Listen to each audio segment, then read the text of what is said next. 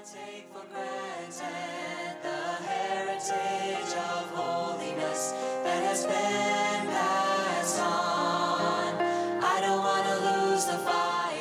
Welcome to Convention Pulpit, Wesleyan Voices Past and Present, brought to you through the Ministry of Interchurch Holiness Convention. Visit our website for an entire library of great sermons and more information on this ministry, www.ihconvention.com.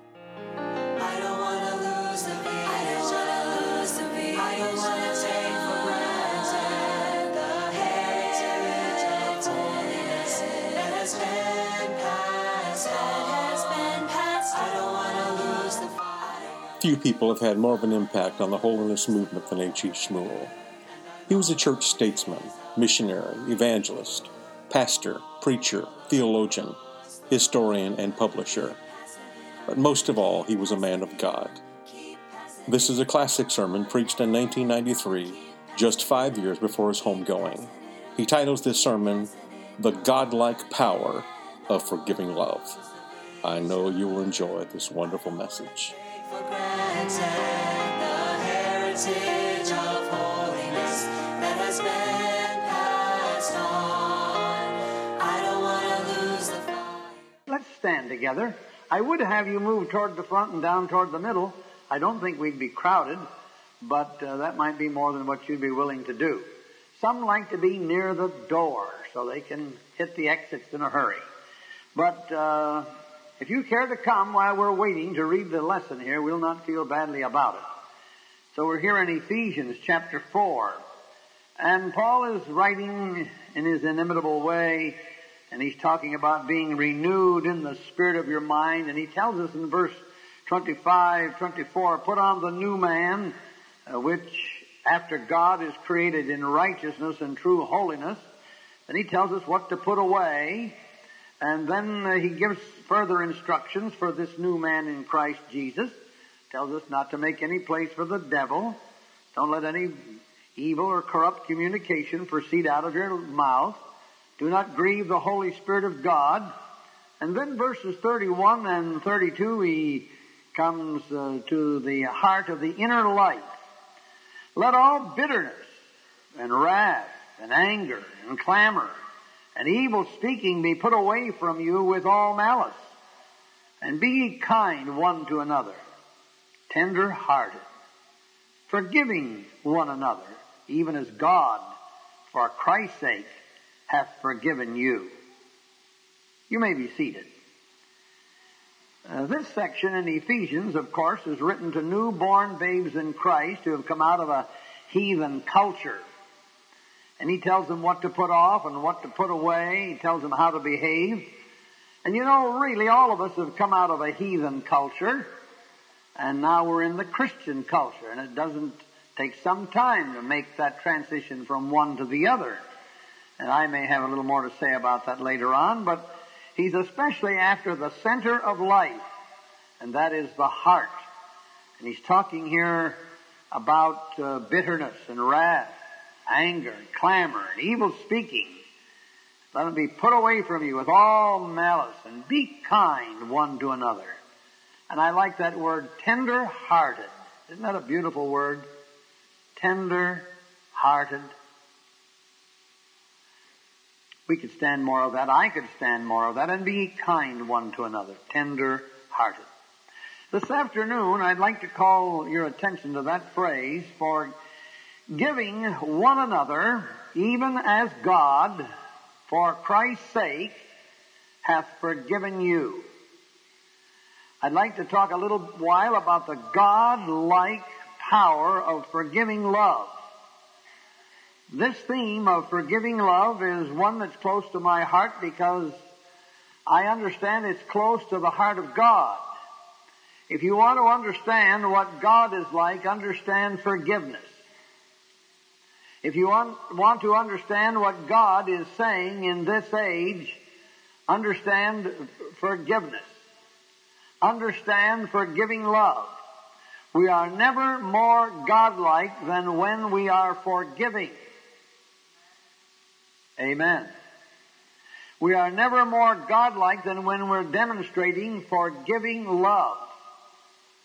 God has given us a lot of things, a lot of power. In creation, He gave man the power of reproduction. He gave him the power of dominion. But one power especially He gave us and has given us even to this day, and that is the power of forgiving love. I have it within my grasp, by the help of God, to forgive. You have within your grasp the power to forgive, and that is a God-like characteristic. The idea of forgiveness did not begin with you. It did not begin with the Wesleyan manual. It didn't begin with anyone you know. The concept of forgiveness began with God. And so when you forgive, you are God-like. You are like God. Amen? And when you fail to forgive, when you refuse to forgive, you're never more like the devil and his relatives than you are when you harbor deep, bitter unforgiveness in your heart. There are two anxieties that dominate every life, and one happens to be our anxiety over an unchangeable history. There's some things we cannot change in our history. I can tell you stories about where I came from, and they wouldn't be pretty. Bobby Golding told us some stories from his history, and that story wasn't pretty. Didn't give us a pretty picture of his father. Didn't give us a pretty picture of his home. Didn't give us a pretty picture of himself. And that's one of the anxieties that dominates our past. There are some things in my past that are none of your business. And there are things in your past that are none of my business. And I don't want anybody poking around. If I want you to know something, I'll tell you something. Amen. There are some things in the past, all the things in the past, everything in the past, my past has been forgiven as far as I am concerned. They're all forgiven. I thank God for that. I came to that realization when I came to Christ and when I came to the cross, and the things that I couldn't control, He forgave, and the things that I could control, He forgave. And so I forgave all my yesterdays. And we all have yesterdays, and we all have things that we just as soon not have anyone know anything about. I can tell you little episodes and little escapades out of yesterday in school and in life. But basically, the great anxiety of life is, what will I do with my past? And my past is all taken care of by the blood of Christ. The second anxiety is an anxiety we all have with us this afternoon. And that is our anxiety about an unpredictable future. We do not know what tomorrow holds for us. I have no idea what it holds. I have no idea what it holds for me as for the matter of sin is concerned. I don't plan to sin. I have no intentions of sinning, but I may. I hope that's not too shocking or disturbing, but that's the truth, and you may also. As I look over our number from time to time, there are some that have fallen by the wayside. They've fallen by the wayside because they've been entangled in the affairs of this life. They have fallen by the wayside because they have been cold and indifferent and indulgent, and they have lost the grace of God out of their heart and out of their life. But I would like to tell anyone that's here this afternoon that no matter what, how you've been overcome or how you've been surprised in some sin, we have eternal security. Eternal security is written into the book of God. You do not need to miss the city of God. You need not come short of the gates of pearl. Amen. Even though you fail, even though you fall, even though you sin. Let's use it as strong as we want to. Nevertheless, we have an advocate with the Father, Jesus Christ the righteous. And when a believer stands up and says, I intend to see the inside of the gates of pearl, I intend to see Jesus and Abraham and Isaac and Jacob and all the rest. They are declaring a very sensitive and a very sensible and positive prediction concerning the future. Now, they are not saying I am not going to sin, or they're not saying I may not sin, but they are saying that no matter what may come my way, my face is set like a flint toward the city of God, and if I stumble, I bow my face toward Calvary and say, I am sorry. I beg your forgiveness, my Father. I want your pardon upon my heart. I am sorry that this ever happened, and by the grace and help of God, I will never do it again. That's eternal security to me. Is there anybody here that has ever had to use 1 John 2:1? Anybody here ever have to use that?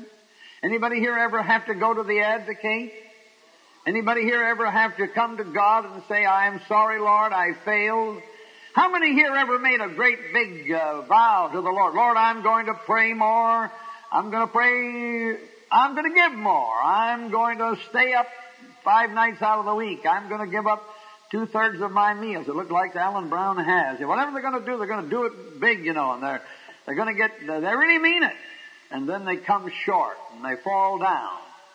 What do they do? What do you do? What do? I say, Lord, I'm sorry. In my humanity, in my rush to be pious and holy and sanctified and just be everything everybody thinks I ought to be anyhow, Lord, I'm sorry. I haven't been able to live up to it. I've gone to sleep sometimes when I should have been praying, and I've got caught up in other things when I should have been more busy in your work, and I want you to forgive me. Is there anybody here? If there isn't anyone here this afternoon that has never had to do that, would you please stand? That's good. Good thing you're sitting down, Brother Broadway. Rod, got you out of the Smithsonian Institute this afternoon. Well, when I do wrong, the Holy Spirit puts a long play record on and says, fix it up, fix it up, fix it up, fix it up, fix it up, and I fix it up. Or it says, apologize, apologize, say you're sorry, say you're sorry, say you're sorry. Amen. And sometimes it's to my wife, and sometimes it's to my children, and sometimes it's to some people who have just tried me to the limits. But I do it. Well, why do you do it? Well, I do it because I feel like it. I feel like I better do that. I do it because I want the birds to start singing again. I do it because I know something needs to be taken care of down inside. But there's one thing that would help our movement to go onward, to go forward. Amen. That one thing would be the removal of the hurt feelings and to help us and safeguard our marriages by saying, I'm sorry, I want to ask your forgiveness. It would take care of the ulcers that are bleeding us white. It would take care of the lingering, malignant unforgiveness that is so characteristic of so much of our people at times. And so there's nothing we need more than forgiveness. And if there are a lot of young people here, I'd tell them this afternoon, kids, you're going to have this the rest of your life. You boys and girls are going to have this from here on out till you lose your hair and your teeth and most of your senses as well. You're going to need forgiving love from here on out to the gates of pearl. You're going to need forgiving love no matter how well sanctified you are, or no matter how well glorified you are, no matter how well glorified you think you are. You're going to have forgiving love from here on out.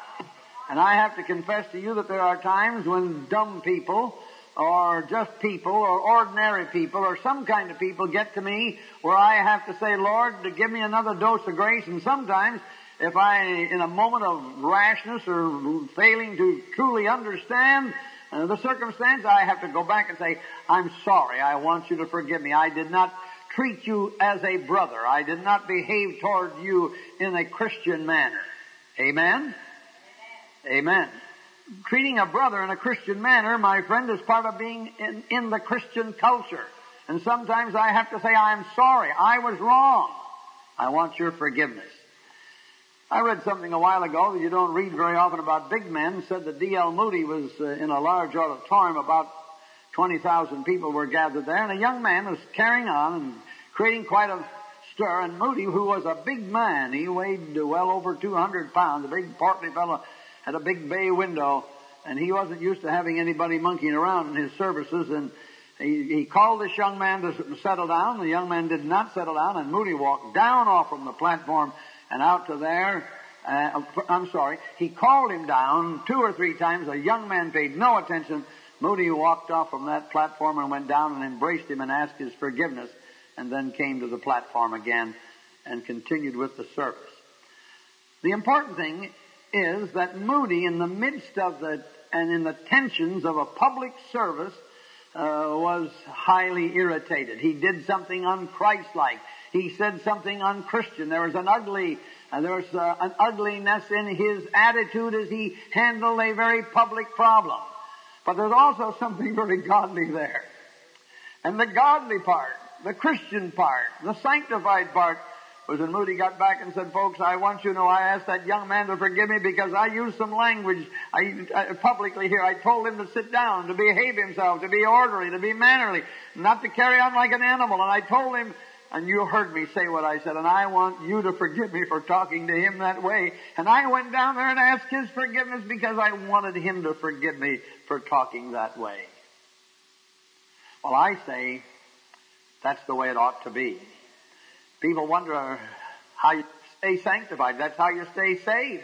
That's how you stay whatever you are. Call it anything you want to. That's how you stay there. That's how you keep what God has given you. You don't keep it any other way. Forgiving love helps us to reestablish broken relationships. They help us rebuild broken relationships. Helps knit together. Have you ever had the privilege of looking at an X-ray where it shows a broke in the body or in the bones, and you see the fibers reaching toward one another, and they're reaching out. They're not together yet. They're not knit together as they will be, but they're in the process of coming together. And it's such a beautiful picture to see these little fibers reaching out toward one another. That's exactly what rebuilding and reconciliation means in the building of broken relationships. Sometimes among the best of us, the best of God's people, things need to be fixed up. Now don't shout me down here, but this is true. Sometimes the very best of God's people need to humble themselves and to say, I'm sorry. They need to ask forgiveness.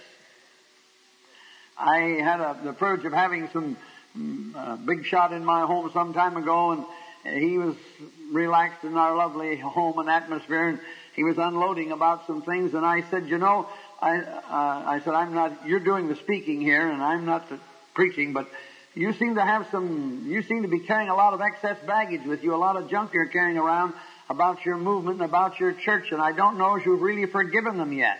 And I just want to say that right here to the rest of us. It seems as though when we start carrying a bunch of garbage around and a lot of things around, I wonder if we've really forgiven them yet. Is anybody listening, or maybe you've all gone home early today? Well, I don't know. But I tell you what I'm interested in, Brother Fay. I'm interested in the holiness movement coming back where all these little fissures, where there's been brokenness, where we're you see them, Paul, they're sort of reaching out. You can see they're growing, they're coming. I see some good things happening. My biggest trial is with these characters that don't see anything good happening, that don't see anything positive taking place. These pill pushers who are they need Jack Kevorkian from Michigan or someone else to sort of step in and help them on with the process. They're doing us any good. People that don't have any hope and don't have little or no future and are always bashing somebody. Friends, our hope is in God, not in Washington or not somewhere else. Our hope is in the living God, the true and the living God. Amen? It's not in our leadership. Pierpoint's a good guy. French is a good kind of a kid. And Whitaker's all right. These people are fine. But our hope is not in them. Our hope is not in man-made leadership. It's not in human ability or talent. Our hope is still in God, where it always has been. Amen. And it won't be the end of the world if Alan Brown dies, or Paul Pierpoint goes to heaven, or Harold Schmul goes to the city of God. It won't be the end of things. You'll be surprised how things will go on. It may be even better. And some places, sometimes people think it's even better.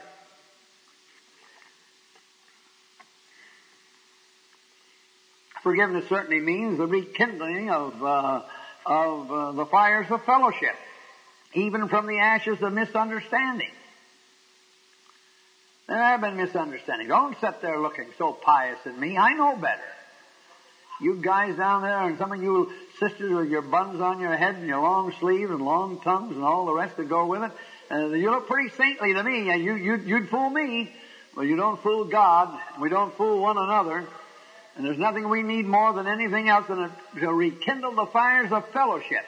We've been so accustomed to cutting out from this and cutting out from that and dropping this and leaving the other, doing our own thing and showing our independence and being as independent as a hog on ice that we fail to understand the necessity of mending the broken fellowships and of rekindling fires from the ashes of misunderstanding. And if you've never had a misunderstanding, then you've never had anything. There's plenty of misunderstanding, enough to go around. If you'd like a few, well, I think you could pick up some here almost anywhere. Just listen to some of these fellows. They'll give you some of theirs. Amen. But you friends, you can take misunderstanding, and from the ashes of misunderstanding you can put things back together again. Amen. Amen. You can have a marriage that's falling apart. You can have a marriage that's on the rocks. You can have a marriage that's teetering on the verge of collapse. It can be brought back. I know what I'm talking about a little bit. I've had young couples that were. I was there on their wedding day, and I've been there when they've had high times, and I've been there when the firstborn got around. All these good things happening, and they had such a wonderful time. And then after 10 years, or 15 years, or sometimes 20 or 25 years, here's the marriage going on the rocks. And they say, well, there's nothing there anymore. Nothing in my heart for her anymore. Nothing in my heart for him anymore. You don't know what you're talking about. The fire can be rekindled again. It can, if you want it. Oh, I know there's misunderstanding. I know the ashes are there. I know they taste rotten. I know there's nothing palatable about them. But I also know that God is able, out of the ashes of misunderstanding and misrepresentation and even lies, out of it, if two people really want to put things together, they can. If a man and a woman want to get things together, they can. Amen. And that's one reason why I'm slow on this divorce and remarriage thing. It takes time. We're living in a horrible, horrible day of divorce and remarriage and shattering and battering of homes. But my friends, somehow or other, there's nothing wrong in taking a little more time. Make your mistakes slowly. Take time.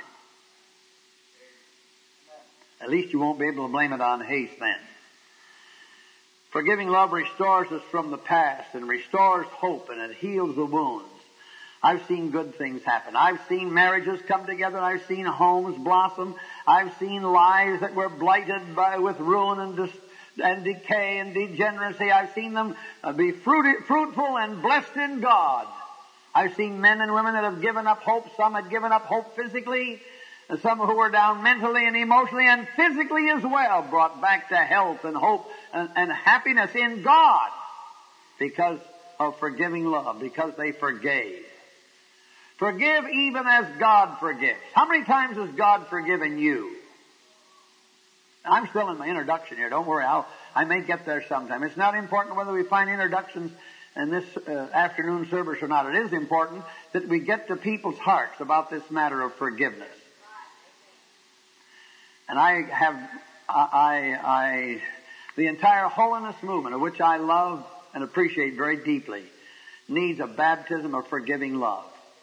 Whether it's the Bible Methodist in Alabama or Tennessee, or whether it's the Church of God Holiness in Kansas City, or the Pilgrims up in New York, or whether it's the independents bobbing around the country trying to survive, we all need forgiving love. And the local churches need forgiving love.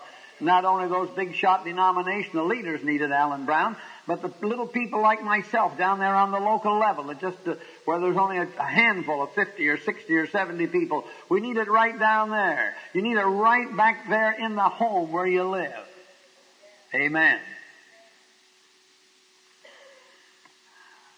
Forgiving love has the power to take care of the past, and it has power to chart a new course. If you want a new course, forgive.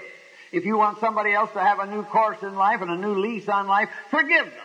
Just release them. Let them go. That's what forgive means. It means to untie them. It means to loose them. It means to free them, to let them go. Well, I'm afraid of what they're going to do. You quit being fearful. Turn them to God and forgive them. Just forgive them and leave them in God's hands. He'll do far more with them and for them than you ever dreamed of. Amen. And forgiving love gives us the power to craft and fashion a new future. Well, briefly here in the closing moments of this service, and don't intend to keep you long. I know you don't intend to stay long. So why not agree? I'll let you out early if you'll stay late. Okay? Forgiving love is the only way to resolve some problems, and I'm going to mention about 16 of them quickly and release you. Forgiving love, and I'm not going to be talking about dandelions, butterflies, stars in the sky, or asteroids. I'm going to be talking about us. Forgiving love is the only way to resolve some problems. I'm talking about serious, very serious problems. For instance, like incest. Incest is a very real problem in our churches. It's a real problem here in our schools. I don't mean Hope Sound, I mean all our schools. Incest is a very real problem. I know some of you don't know what the word means, but get a dictionary and look it up.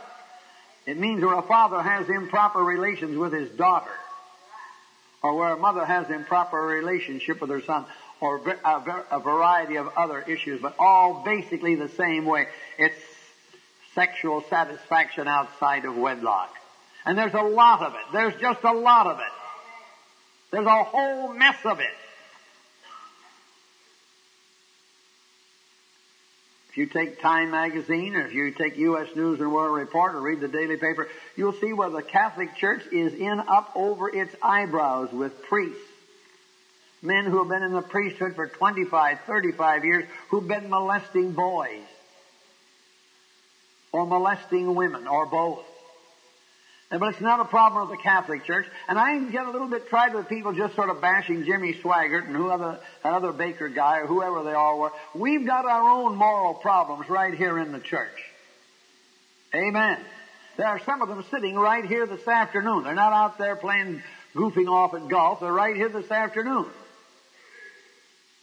We have our own problems.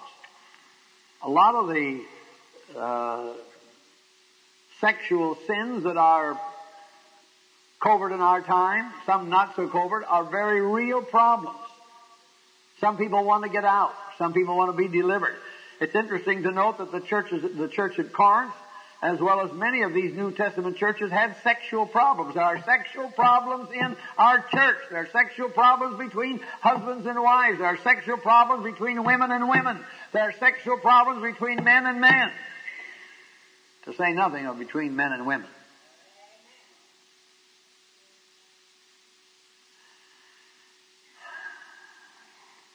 And I can't tell you. All I can say is that if you really want out with counseling and help with a Bible preacher and the Bible and the right good, wholesome counseling, get Bible-based, wholesome counseling. There is a way out. You can find forgiveness. You can find release. Maybe there's someone here today that has had a child out of wedlock. Or maybe you didn't have the child out of wedlock. Maybe you had an abortion. Maybe you're wondering what to do. I think it's time the pulpit held out some hope to these people whose lives are shattered and battered and bruised, who've been taken advantage of from time to time by somebody else as a counselor, whether it's the Planned Parenthood or who it was that gave you the advice. They did something that hangs on their soul like rag. It hangs on their soul like a purple pall, and they don't know what in the world to do with it. And they go to bed at night weeping, and they wake up weeping, and they take vacations, and they try to get rid of it, and they hear voices, and they hear a child's voice, and they hear many other things. And they wonder. And sometimes, I had a fellow stop by to see me some time ago. He thought he'd crossed the deadline. And I know there is such a sin, but I do think that we preachers better go pretty slow about the deadline business. We better make sure we put out a lot of, that's Greek for hope. Lot of hope. a lot of help. And so it's much easier to get people so caught up in their condemnation, so overwhelmed by their wickedness, overwhelmed by sin, a secret sin, a subterranean sin, a sin that's out of sight, a sin that's not on public view. As I said a while ago, your past is none of my business. I'm not trying to scour around and find out. I've known fellows that knew more about the people in my church, and I've known evangelists and others that seem to know more about my people than I knew myself, and I'd been there 20 years. I'm not interested in finding out a lot of garbage. It should be in the past, and it should be forgiven, and it ought to be left there. And you and I are not better preachers in trying to understand the psychology of the day by understanding all the problems of their past. So maybe there's someone here today that had a child out of wedlock. Maybe your child had a child out of wedlock. Some parents have Is anybody listening to me at all? I'm trying to get this down here. We can almost understand it.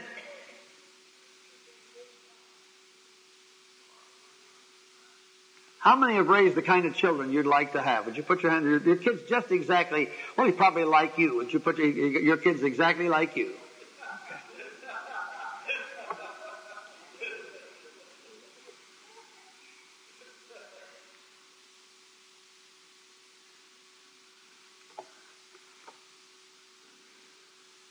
First of all, I'd like to say I thank God my boys aren't clones of myself.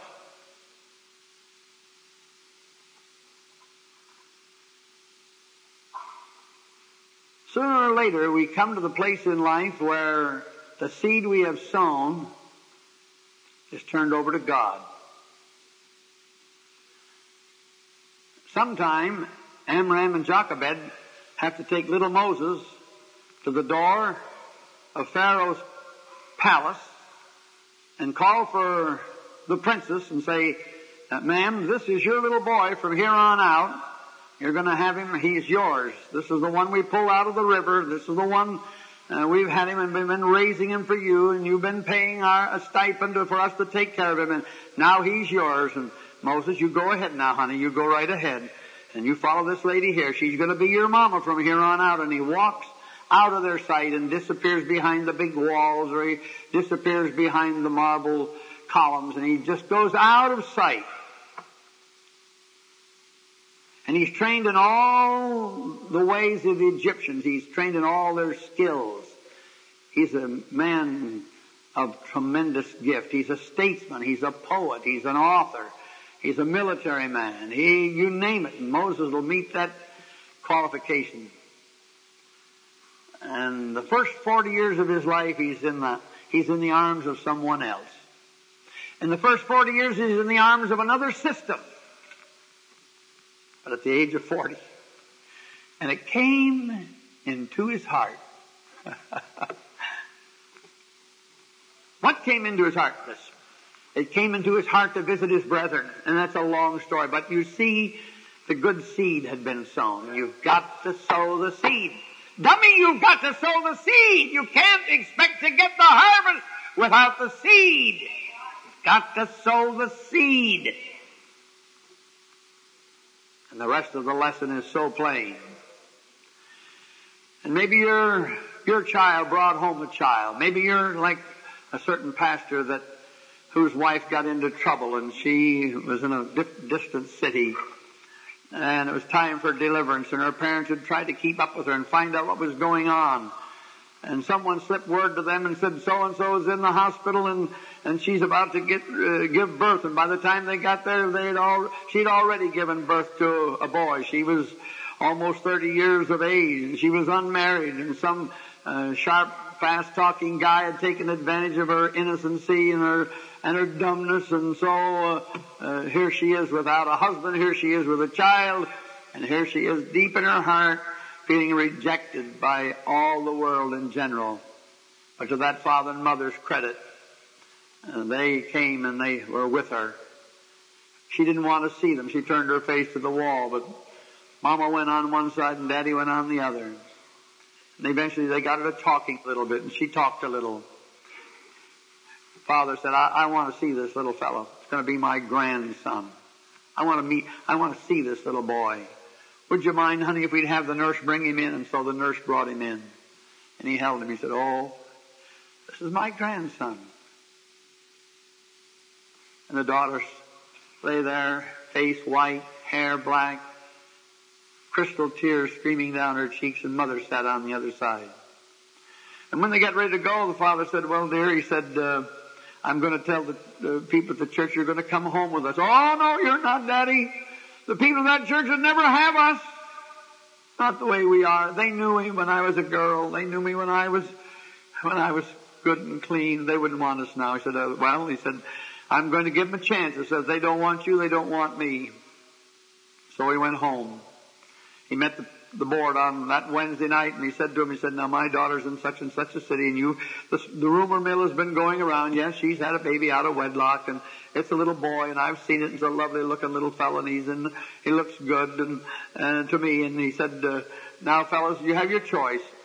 We'd like to bring the daughter home and with the child, and we'd like to have her raise the baby here and get a job and try to put her life together again. But I said, I understand, and if you don't want to do that, you don't have to do that. But I do want you to know that I don't want her to go on the way she is, and if you don't want her, then you don't really want Mom and I as your pastors. And to the credit of that board, every last one of those men stood up and said, calling him by his name.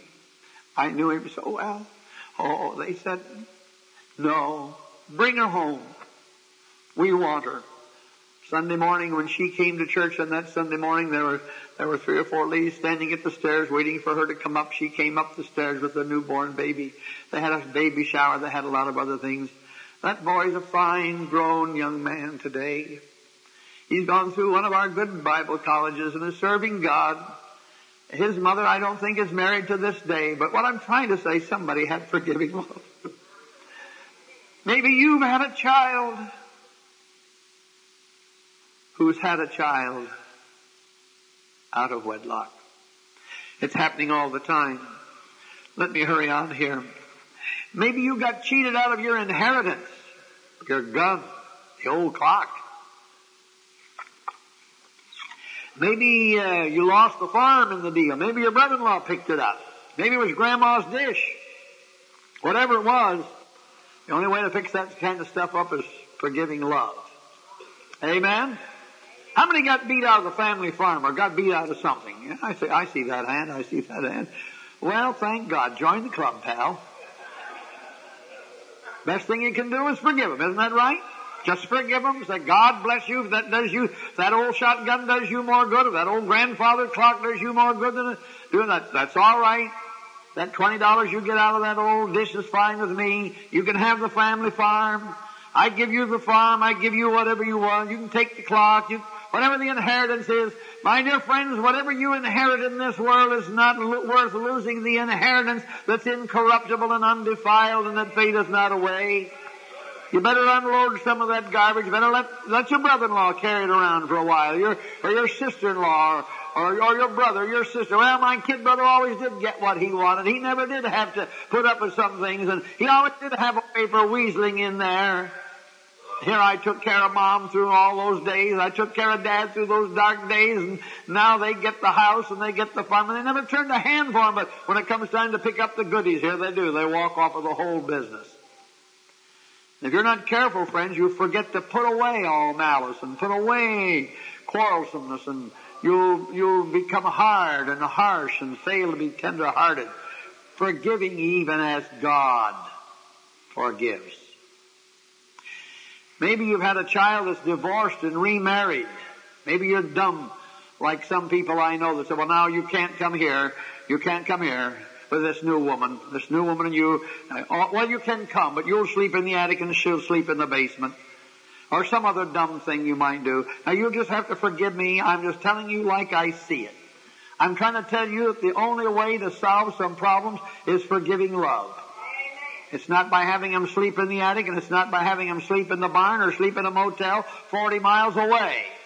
There are some problems in life that will not go away apart from forgiving love. They just won't disappear. They will not walk out on you and leave you to your quiet little self. You're going to have to face the grim realities of life, or what it means to be a husband or a wife, or to have children that just aren't perfect clones of yourself.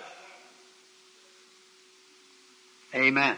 Now, I want to say this in self-defense. I don't have any divorce and remarried in my family, but I have a great big broken heart for parents that have a son or a daughter that's caught up in that kind of thing.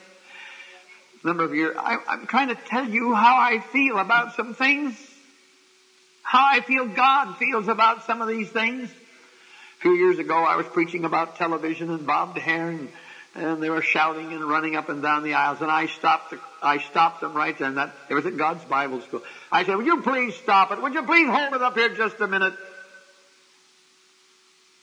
I said, instead of us shouting the aisles and having a big time over divorce and remarriage and television and VCRs and all this, I said, wouldn't it be great if we were broken-hearted over some of the stuff that's happening to us? Wouldn't it be great if we would weep between the porch and the altar and have a big sob, the sob of God in our heart over some of the awful deviltry the devil's bringing to pass on our sons and our daughter? Wouldn't that be better than tripping the light fantastic and walking the backs of the seat and turning handsprings here? I know the other gets a bigger appeal. I know the other side gets a lot more mileage for their money, but somehow or other, I think if you want to be near to the heart and the sob of the heart of God, you have to understand that God first thought of forgiving love, and that you and I are to forgive even as God forgives. You'll say, well, do you have the solution for divorce and remarriage? Of course I don't, dummy, and neither do you. Thank you, Paul. He'll do that. Maybe you're married to a companion that's had an affair with someone else. Now, I'm not talking through my hat here. I know whereof I speak in all these instances. Maybe you have a loved one that's had an affair. Maybe your wife has had an affair. Your husband's had an affair. Maybe he is having one. How do you know? Sometimes I used to tease Lois, and I said, well, how do you know what I'm doing when I'm in Hong Kong? Well, she said, I don't. Well, of course she doesn't. I don't know what she's doing when she's home alone without me either. Well, then how in the world does it hold together? Trust. Not just gooey, ishy, mushy love. Trust. Another aspect of love. Amen. If what you call love can't be trusted out of sight, then it's not love.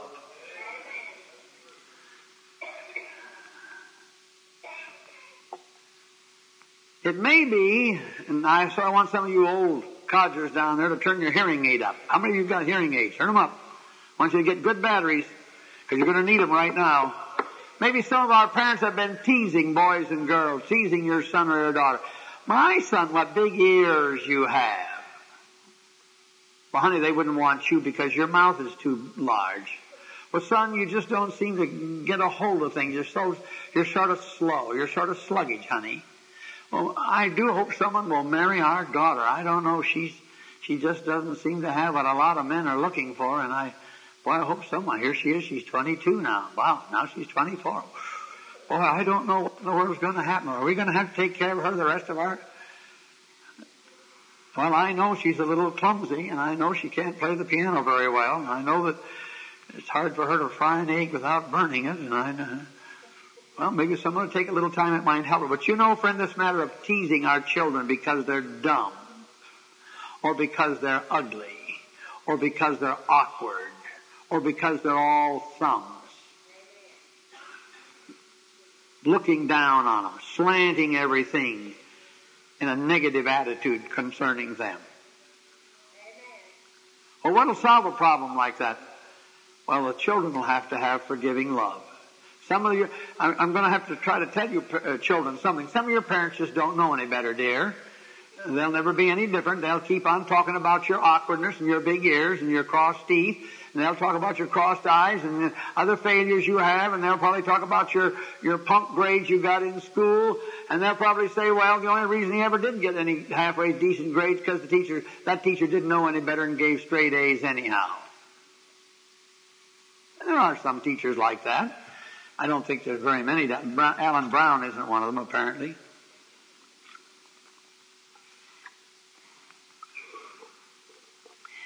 Maybe your name has been scandalized. Maybe some of your member of your family has written bad checks. Business partnership and your good partner beat you out of $10,000. Maybe you have in-law trouble. You know how to straighten your in-law trouble out? With forgiving love. In-laws just don't know any better. I'm a father-in-law. I know. We're just not too smart. And you mother-in-laws, you aren't too smart either.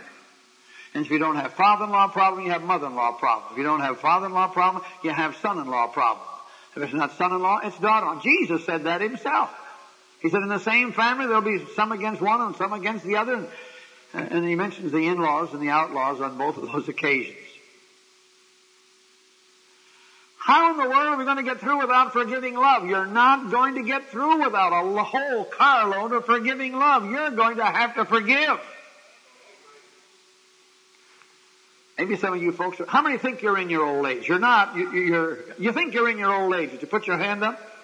How many are here this afternoon and you're over 70? Stand up. I'd like to see how many are over 70. Stand up if you can.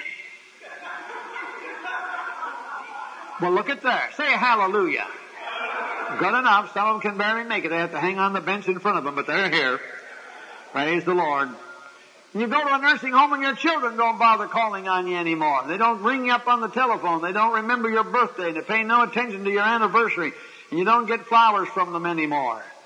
And you're sort of drawing your breath and looking for the undertaker. And you look down the road and the undertaker's closer than the mailman is. And you just sort of wonder how it's going to all turn out. And you wonder why no one cares. And I'm not talking through my hat. I'm talking to some people, and I know people in the nursing business, I know people in the home care business, I know people in the condominium business, and they'll say that the anniversaries and birthdays will come and go, and the son or the daughter who will get all the inheritance in the end never bother making a call, never bother dropping in to ask how they are, never try to find out how their mother or their father happens to be getting along. My friends, if you call that Christianity, you better go tell somebody else about it. Please don't mention it in my presence. Amen. But sometimes old people can get crotchety, and when the children do come in, they say, well, why wasn't you here before? And they sit there and they grump, and they want to be babied like they had to baby their kid 80 years ago. Now they want someone to baby them, and they just want someone to cluck them under the chin and make a big fuss over them. But parents, you and I might as well make up our mind to one thing. When thou wast young, you went about and did whatsoever you would. But when you're old, another will lead thee whithersoever thou wouldest not. And you're going to have to forgive them whether they pay any attention to you or not. Just be sure that you're not so grouchy, you're not such a curmudgeon, you're not so difficult to get along with, that when they do come to see you, you don't remind them, well, how come you never call me? Why is it you just don't bother? Don't you realize it's lonely around here in this old place, and all these old people in these rocking chairs going back, and don't you realize that? And your kid feels like, well, oh, God, help me get out of here as quick as I can. And so you give her a quick pick on the cheek and get out of there and say, whoosh. When they come, be sweet to them. Be kind. Now this is the kind of stuff where they can run up and down the aisles. Here we got aisles 6 feet, 8 feet wide. Nobody's taking a turn. Nobody's doing anything happy. Paul's the time to quit. It's getting awfully close, isn't it? He's my friend. Maybe your wife deserts you. You come home and you find a note on the table. Does it do any good to hold a grudge concerning the old gal who made some dumb play and went to the far country? Doesn't do any good. Forgive her. Drive on, buddy. You say it's easier said than done. I know it. How do you know it? Well, I haven't had to do it with my wife, but I've had to do it with some other things in life. And I find out the best way to do is by the grace of God, release them to God. Release them to the Holy Spirit. And bid them Godspeed in the direction they're going, and say, oh God, pour sweetness and love and light into my heart, and don't let me get crotchety and sour like some old people I know. Maybe you got voted out or failed to get voted in. Maybe you're mad at God like You'll find in Psalm 73 where the psalmist was sour on life, and he was sour on God, and he was sour on about everything. If you look at Psalm 73, you'll notice there that he was sour by what he saw. The richer increased every day. They got along so good. Then he got sour by what he couldn't understand. They have more than their heart could wish, and their eyes stand out with fatness. And then he was soured by what he couldn't manage. He couldn't manage things. And sooner or later, all of life gets to some place that you can't manage it. Did you know that? You can't manage it. You guys that have youngsters around, you can say, sit down. And they sit. Stand there. And they stand. But they're growing up. They're getting where you can't stand. They'll say, for how long, Mom? See you after a while, Mama. And they're on doing their own thing. No, that's not it. Not it. Sooner or later we can't manage life. We can't manage what we eat or what we drink or where we go. Forgiving love is the only way to take care of some letters that you wrote in haste. It's the only way to take care of some phone calls that you are too quick to make. You are dismissed. I don't want to take for granted the heritage of holiness that has been passed on. I don't want to lose the fight. Thank you for listening to Convention Pulpit, a ministry of Interchurch Holiness Convention, featuring Wesleyan voices past and present. For more sermons or for more information, visit www.ihconvention.com. This ministry is made possible through the financial support of our listeners. You may give online at ihconvention.com or send your donation to IHC, Post Office Box 99, New Berlin, Pennsylvania, 17855, USA.